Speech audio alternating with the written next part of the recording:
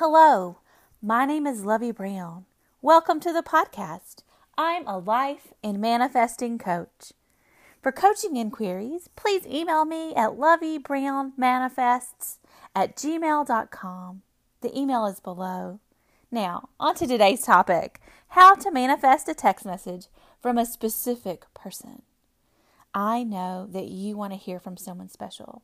Maybe it's your ex, maybe it's your crush, maybe it's a business associate, maybe it's a child or a parent, but you can hear from a specific person via text message or phone call, or even email, however you want to hear from them. Today we're going to focus on text messages.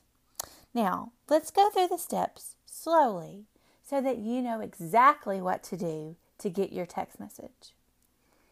Now, a lot of methods of focus on the moment that you receive the text message. That's not what I want you to do. What I want you to do is to close your eyes, get into a relaxed state, and in this relaxed state, I want you to call up a friend. Not the person that you want the text message from, but a different friend, a friend that you trust, a friend that you care about, and someone you know who cares about you. Now, when you have the picture of this friend in your mind, imagine having a face-to-face conversation with that friend, or you can imagine having a text message conversation with that friend. Either way works. It doesn't matter what you choose. Choose what would be most natural to you in your friendship with that person.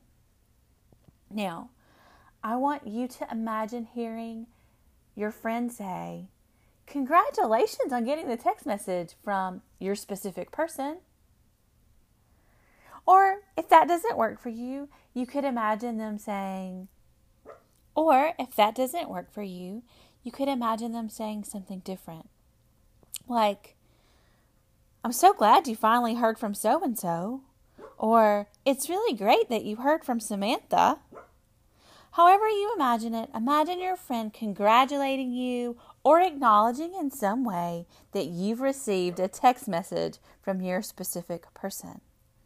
Now, if you don't want to do this, you can also imagine you telling them that, "Hey, I heard from Samantha," or, "Hey, I finally heard back from our business partner. The deal is done."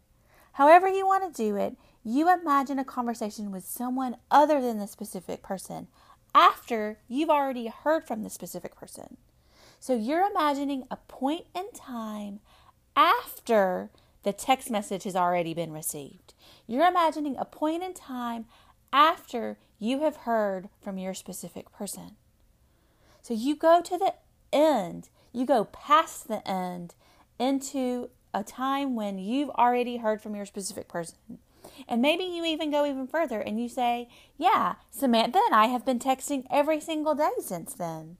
So you can even go further and make sure that you're cementing in the end result that you want. You want to make sure that you're getting exactly what you want from your text message. So you want to imagine what could be called a congratulatory conversation. This is something that Neville Goddard did often and taught often. He often spoke about when people would contact him, he would immediately imagine telling someone else that they were doing well, that they looked very healthy. Depending on what the topic was, he would imagine past the end into their life when they had already received exactly what they wanted. Does that make sense? This technique is called the congratulatory conversation. And you have a congratulatory conversation with someone who is not the person that you want to hear from. So, for example, if you wanted to get a job, that's not the topic of this podcast, but if you wanted to hear from someone who's offering you a job, you imagine a friend and you tell them about the job that you got, or even better, you imagine them congratulating you on getting the job. Congratulations on getting your dream job, making double the salary you have now.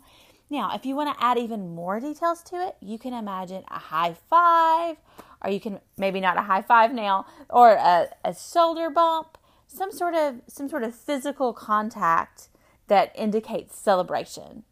So let's go over it one more time. You imagine a friend, someone that you trust, someone who would be excited for you that you heard from your specific person, and you imagine them congratulating you on getting the text message. Does that make sense? If you have any questions, please leave them below or leave me a voice note. I'd love to hear from you.